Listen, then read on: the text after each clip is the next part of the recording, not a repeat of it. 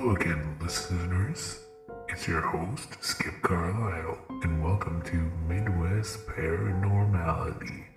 I have with me today Elizabeth Burns, the producer of the most ghost hunting shows ever. So, Elizabeth, please tell us about yourself. Well, first you can call me Eliza. Only my father calls me Elizabeth. I was born and raised in the Midwest and came from a very religious family.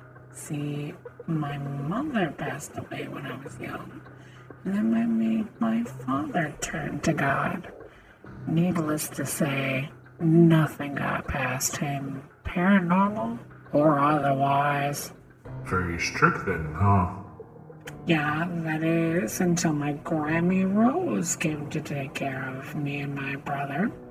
She was blessed with a gift. She would take us on so many adventures and taught me that there was always a reason for something.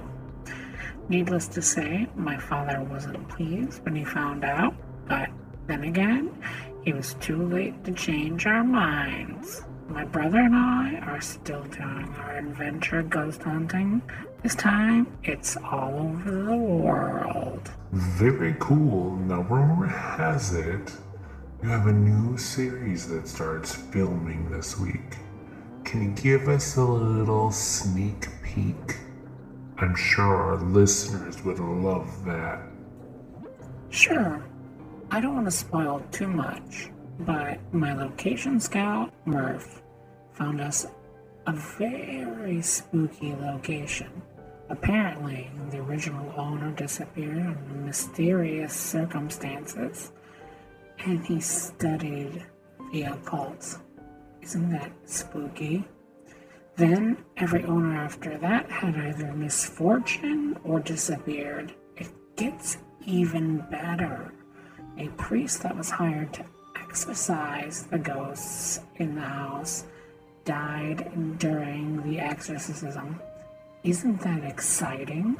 Very much so. Okay, we're going to take a quick break, and then when we get back, we'll get to the 10 questions of death with Eliza after this ad. See you soon, guys.